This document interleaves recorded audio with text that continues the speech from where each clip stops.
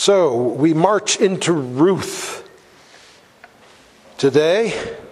It has 4 chapters. We're going to spend 1 week on each chapter. And then move on from it at the end of March. This is one of my favorite stories. I'm sure many of you feel the same way. It occurs a few generations before 1000 AD. I'm sorry, 1000 BC.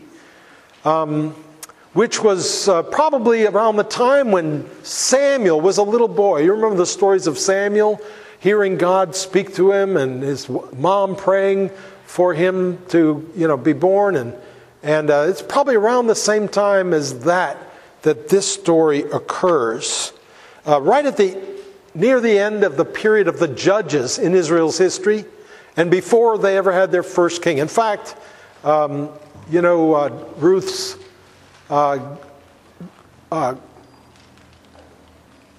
great-grandson was David, and David was the second king of Israel.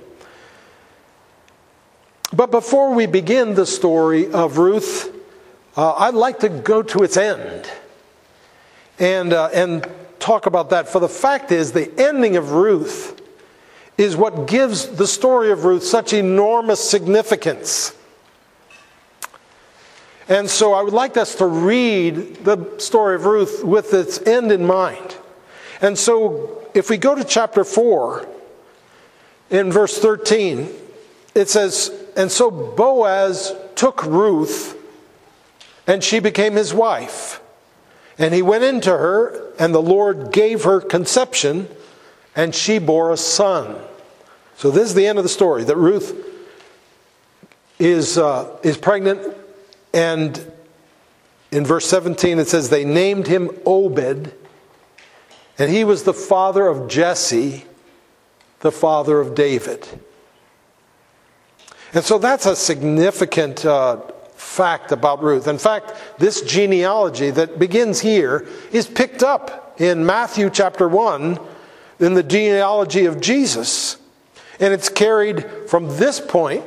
It mentions Obed and Jesse and David and even Ruth. In fact, Ruth is one of only 3 women named in the genealogy of Jesus. And it carries that genealogy all the way down to our Lord Jesus himself.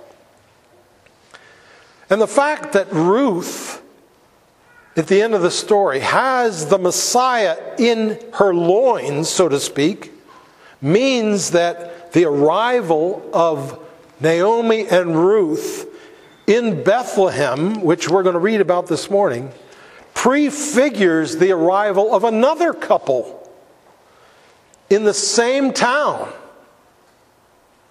Over a millennium later, one of whom had the Messiah in her womb. Now, the story of Ruth can stand on its own as a wonderful story, but when you recognize it as a part of our story, because it is part of the story of Jesus, it suddenly becomes deeply personal and not just a wonderful, precious story. Let's read now Ruth chapter 1. "In the days when the judges ruled, there was a famine in the land. And a man of Bethlehem in Judah went to sojourn in the country of Moab, he and his wife and his 2 sons. The name of the man was Elimelech, and the name of his wife Naomi. And the names of his 2 sons were Mahlon and Chilion. They were Ephrathites from Bethlehem in Judah.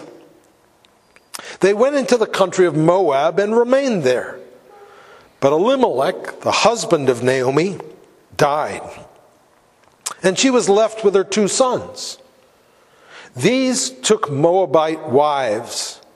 The name of the one was Orpah, and the name of the other Ruth. They lived there about 10 years. And both Mahlon and Chilion died, so that the woman was left without her 2 sons and her husband. Then she arose with her daughters-in-law to return from the country of Moab. For she heard in the fields of Moab that the Lord had visited his people and given them food back home. So she set out from the place where she was with her 2 daughters-in-law, and they went on the way to return to the land of Judah. But Naomi said to her 2 daughters-in-law, "Go, return each of you to her mother's house. May the Lord deal kindly with you, as you have dealt with the dead and with me. The Lord grant that you might find rest, each of you, in the house of her husband." In other words, find a husband and get remarried. Then she kissed them, and they lifted up their voices and wept. And they said to her, "No, we will return with you to your people." But Naomi said, "Turn back, my daughters. Why will you go with me? Have I yet sons in my womb, that they may become your husbands? Turn back, my daughters. Go your way, for I'm too old to have a husband. If I should say I have hope, even if I should have a husband this night and should bear this very night and should bear sons, would you therefore wait till they were grown? Would you therefore refrain from marrying? No, my daughters, for it is exceedingly bitter to me for your sake that the hand of God, the Lord has gone out against me." Then they lifted up their voices and wept again. And Orpah kissed her mother-in-law, but Ruth clung to her. And she said, "See, your sister-in-law has gone back to her people and her gods. Return after your sister-in-law." But Ruth said, "Do not urge me to leave you or to return from following you. For where you go, I will go, and where you lodge, I will lodge. Your people shall be my people, and your God my God.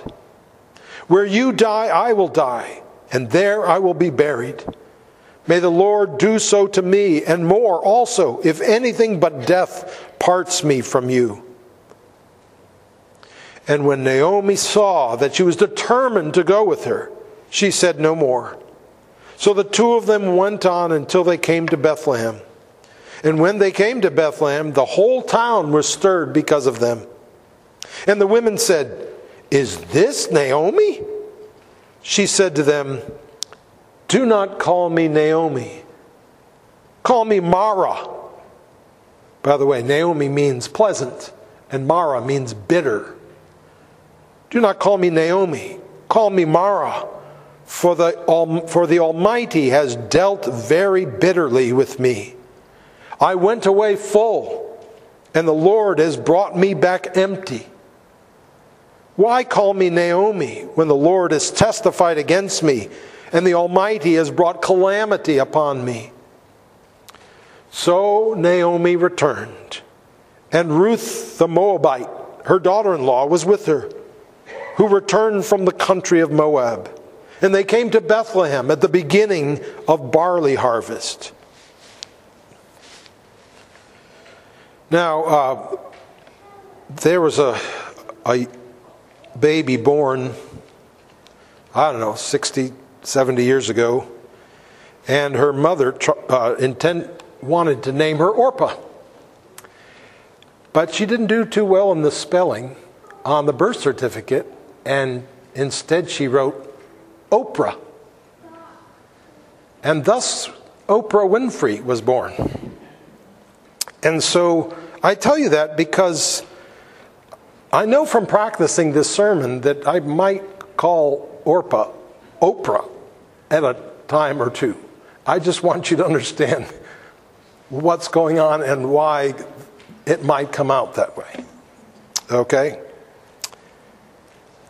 So before we get too much into the story, let's just think about the contrast, the stark contrast between the book of Ruth and the book of Judges. Judges comes right before Ruth in the canon. And The book of Ruth actually occurs during the time of the judges, as it says in verse 1. But the two books are just about as different as they could be and still be in the same Bible. Judges is so brutal. Ruth is so tender. Judges is very much written from a man's perspective. Ruth is written from a woman's perspective. Judges has to do with society and government. Ruth has to do with family and personal relationships. Judges is about people hurting each other. Ruth is about people helping each other. Judges has many heroes. Judges who delivered their people by means of the sword. Ruth has heroes as well. But they are heroes with humbler weapons, by far, the weapons of love and service to others.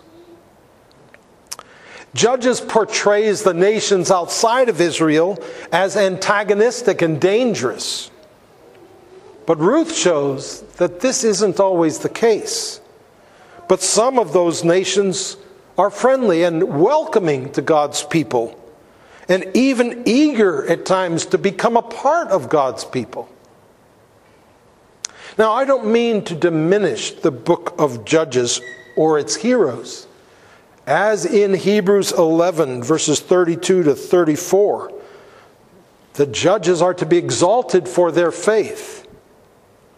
I just want to draw attention to the fact that there's another kind of heroism which, in all its subtlety and gentleness, is just as brave, just as powerful, and just as effective. Now let's think about three characters: Ruth, Naomi, and we'll end with Orpah. Naomi, so we start with Ruth. Naomi and her husband moved to Moab and lived there for 10 years. That's the period of time they were there. We're told that in the text. And then they returned back to Israel. Now, we're not given a timeline of their lives there, but it seems that, their children were too young to be married when they lived in Israel, so they were probably young teenagers. And it seems also that Naomi's husband died before her sons married. So in this 10-year period, her husband dies, then her sons are married, then her sons die, and then at the end she returns back. So that's the order that we're given, and we have no reason to question it. So probably Ruth married somewhere in the middle of the 10 years. Meaning that Ruth became a widow after a very short marriage. And at a very early age. In a society which treasured having children early and as often as you can, she hadn't had a child yet, and neither had her sister-in-law Orpah, which again reinforces the idea that their marriages were very young, very new when their husbands died. 2 years ago, we had a young woman in our church named Amber, and this happened to her. She married and she lost her husband after a year of marriage. And we all know the heartbreak that was. We can, if we just think of Orpah and Ruth in context of that, we understand that this was a big deal. She had been wounded. Second of all, Ruth wasn't presented with a choice. She was told to go back to her own people. But she insisted on going on with Naomi. Why would she do this?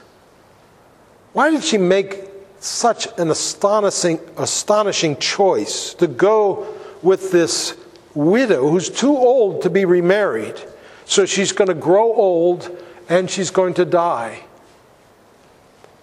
Go into a foreign country where she doesn't know the people in order to care for this woman, as opposed to returning back to her own people where she could have a good chance of remarrying and having children of her own. I mean, this is just a strange choice that she made. I know that for many of you are probably like me, and the caring for an elderly person is not your idea of a great way to spend your life. My wife does this, as her job, and has a real heart for it, and does an amazing job of it. But to me, the thought of at an early age committing your life to caring for a woman who's just going to get older and older and worse and more unhealthy and probably more and more bitter is not a very pleasant looking choice. So just the choice that she made is intriguing. There's something about Israel, something about God's people that compelled her. How much she understood, we don't know. But it's as if God's people, that as she had rubbed shoulders with them up to this point in her life, there's a fragrance of life there that attracted her. So much so that she was willing to count everything else as loss because of the surpassing worth of knowing the God that was behind this fragrance of life. Remember that Ruth wasn't originally interested in Naomi, but in Naomi's son. And yet, in the mysterious purposes of God, it seems that God was actually using Naomi's son to draw Ruth to Naomi, and then using Naomi to draw Ruth to Naomi's God. Amazing and precious part of the story. Now, you may not know this, but at GPC, we have our own Ruth. Her name is Amanda. And the first time I heard her story, I couldn't but think about Ruth. She has given me permission to share it briefly this morning. Just as Naomi grew up in Israel, so Amanda's husband, Stephen, grew up in church, the son of a pastor, in fact. But after he left home, he wandered from the faith and from the church. Just a few years ago, Stephen's mother died. And God used this to convict Stephen that he needed to return to the Lord and to his church.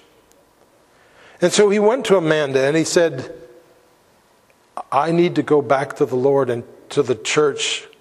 So we either need to break up or we need to get married and follow the Lord together.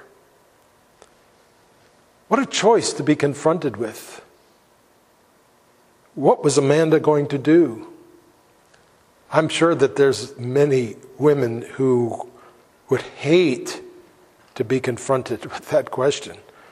But amazingly, God had prepared Amanda for this very moment. See, Amanda did not grow up in a Christian home, and she had a difficult childhood, to say the least. But God had strangely shown himself to this little girl in her childhood and as she grew up in a number of ways. But she'd never known what to do with it. She knew that God was there. She knew that he had his eye on her.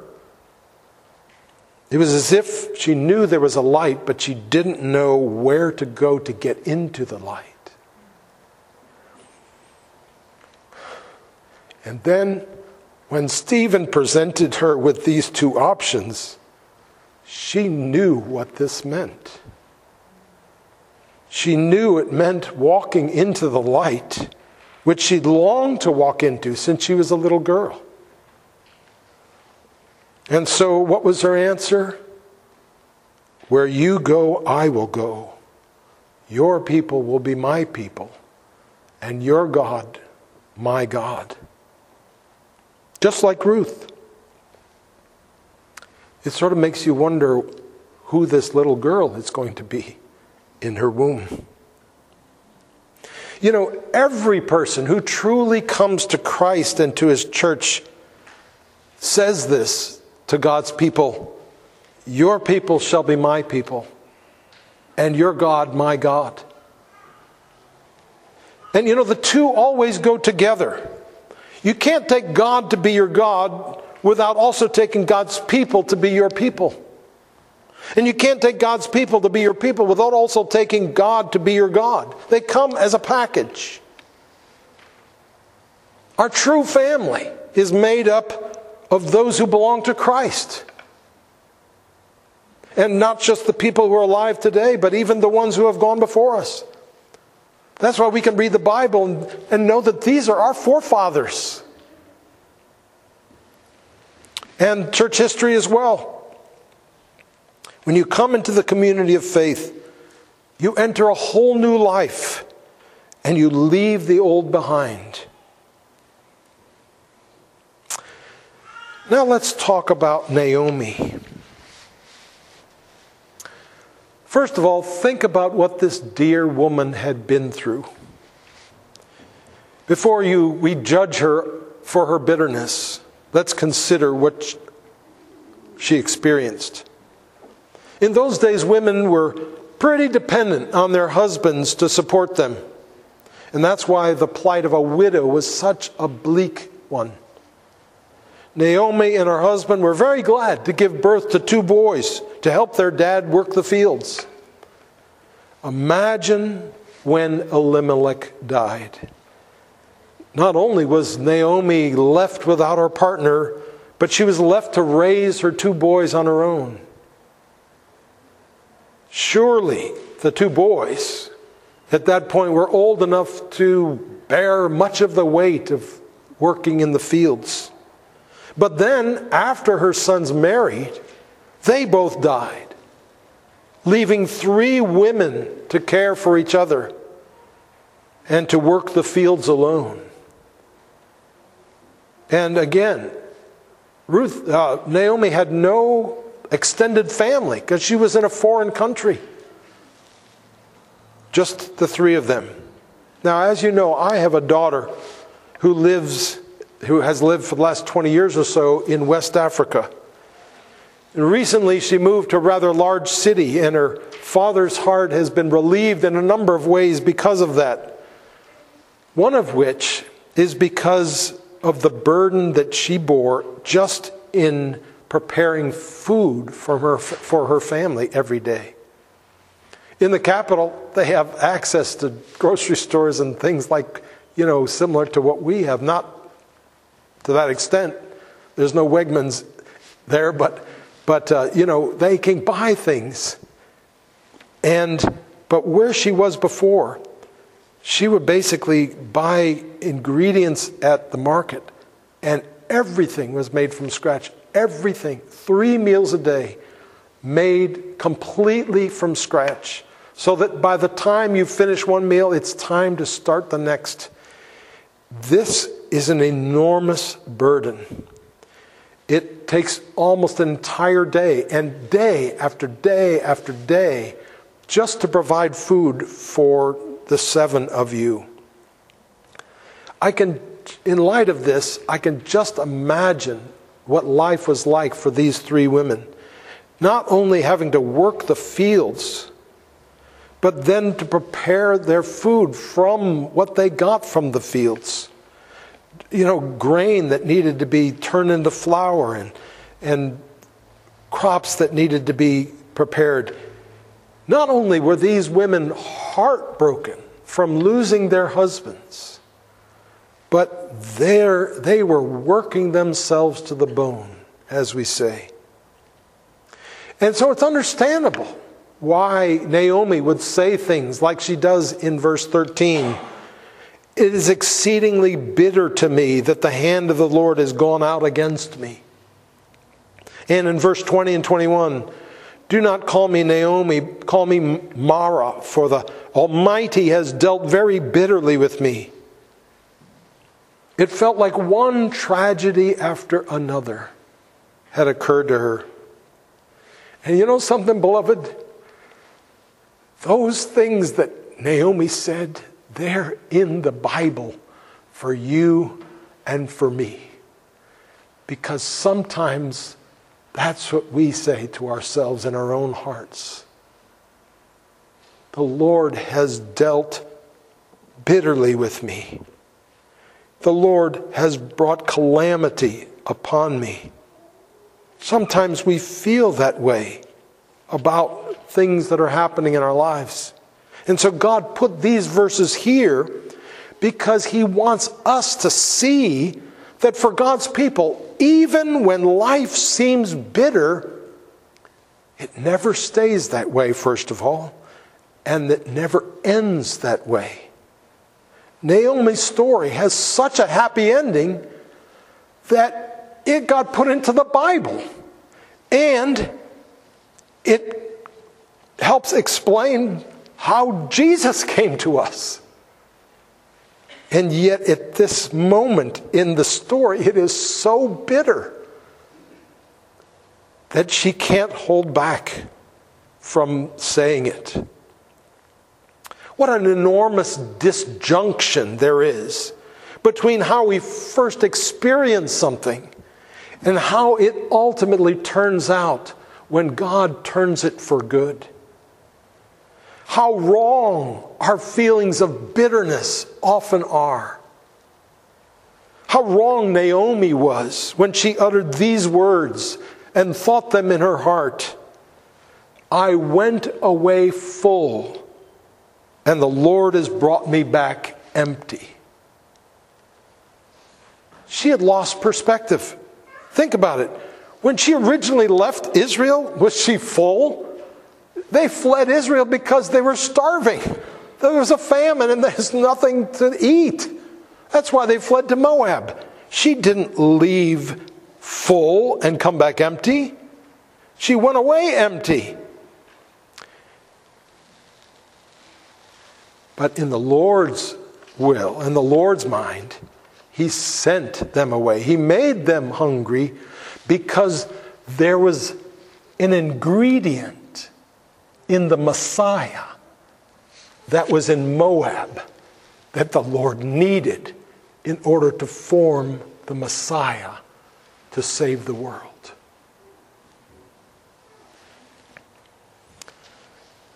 Without knowing it, Naomi went away empty and she came back full. Just the opposite of what she's feeling at the moment.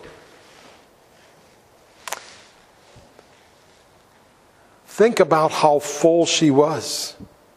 In one sense, she was bringing back to her, in the person of Ruth, the greatest treasure the world had ever known.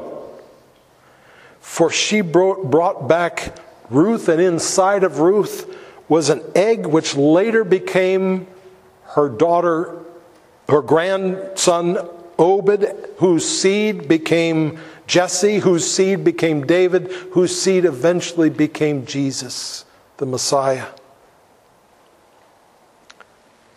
And this is the same with all of God's people. We may feel empty, but the fact is we have a great treasure within us. A treasure that if people had eyes to see it, the whole world would envy.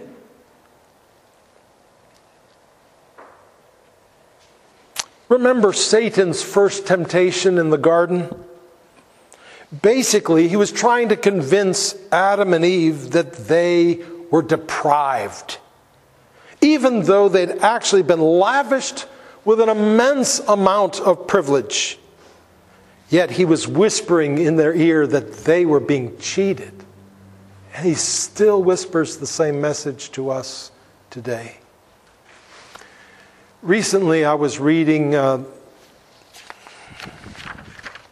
story of the last battle in the last book of the Chronicles of Narnia by C.S. Lewis. And I came upon a little part of the story where C.S. Lewis is teaching the same thing. There's a king of Narnia at the time, Tirian. And he's been captured by the enemy. And he's tied up to a tree. And he's held there a long time. And he's exhausted because he's standing up. And he's starving. And, you know, for those of you who haven't read it, Aslan, the great lion in the Narnia tales, is the Christ figure in the story. And so let me read you a little part of this story in The Last Battle. Tirian thought of other kings who had lived and died in Narnia in old times. And it seemed to him that none of them had ever been so unlucky as himself. He thought of his great-grandfather's great-grandfather, King Rilian, who had been stolen away by a witch when he was only a young prince and kept hidden for years in the dark caves beneath the land of the northern giants. But then it had all come right in the end, for two mysterious children had suddenly appeared from the land beyond the world's end and had rescued him so that he came home to Narnia and had a long and prosperous reign. "It's not like that with me," said Tirian to himself. Then he went further back and thought about Rilian's father, Caspian the seafarer, whose wicked uncle, King Myraz, had tried to murder him, and how Caspian fled away into the mountains and lived among the dwarves. But that story too had come right in the end, for Caspian had been helped by children, only there were 4 of them that time, who came from somewhere beyond the world and fought a great battle and set him on his father's throne. But it was all so long ago, said Tirian to himself. That sort of thing doesn't happen now. And then he remembered how these 4 children who had helped Caspian had been in Narnia over 1,000 years before. And it was then that they had done the most remarkable thing of all. For then they had defeated the terrible White Witch and ended the 100 years of winter. And after that, all 4 of them had reigned at Cair Paravel, and their reign had been the golden age of Narnia. And Aslan had come into that story a lot. He had come into all the other stories too, as Tirian now remembered. Aslan and children from another world, thought Tirian. They've always come in when things were at their worst. Oh, if only they could come now. And he called out, Aslan, Aslan, Aslan, come and help us now. But the darkness and the cold and the quiet went on just the same. Let me be killed, cried the king. I ask nothing for myself, but come and save Narnia. And still there was no change in the night or in the wood. But there began to be a kind of change inside Tirian. Without knowing why, he began to feel a faint hope. And he felt somehow stronger. Just as Tirian could remember the examples of his forefathers in the midst of their desperate and bleak circumstances, so God has given us stories like Ruth to remind us that even in the stories, that in all those stories with the happiest endings, even they have times which looked immensely bleak and dark.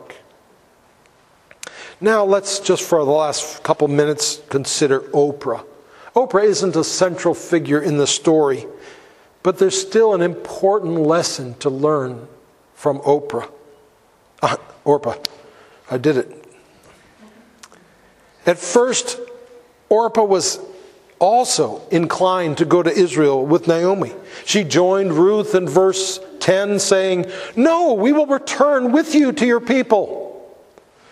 But Naomi's persistence finally persuaded her to return to her own people. Some people come close to the kingdom. Some have an open door to walk through, but tragically they won't. It's right there for the taking, but they don't take it. Sometimes it even looks like they're going to take it, but in the end, they refuse.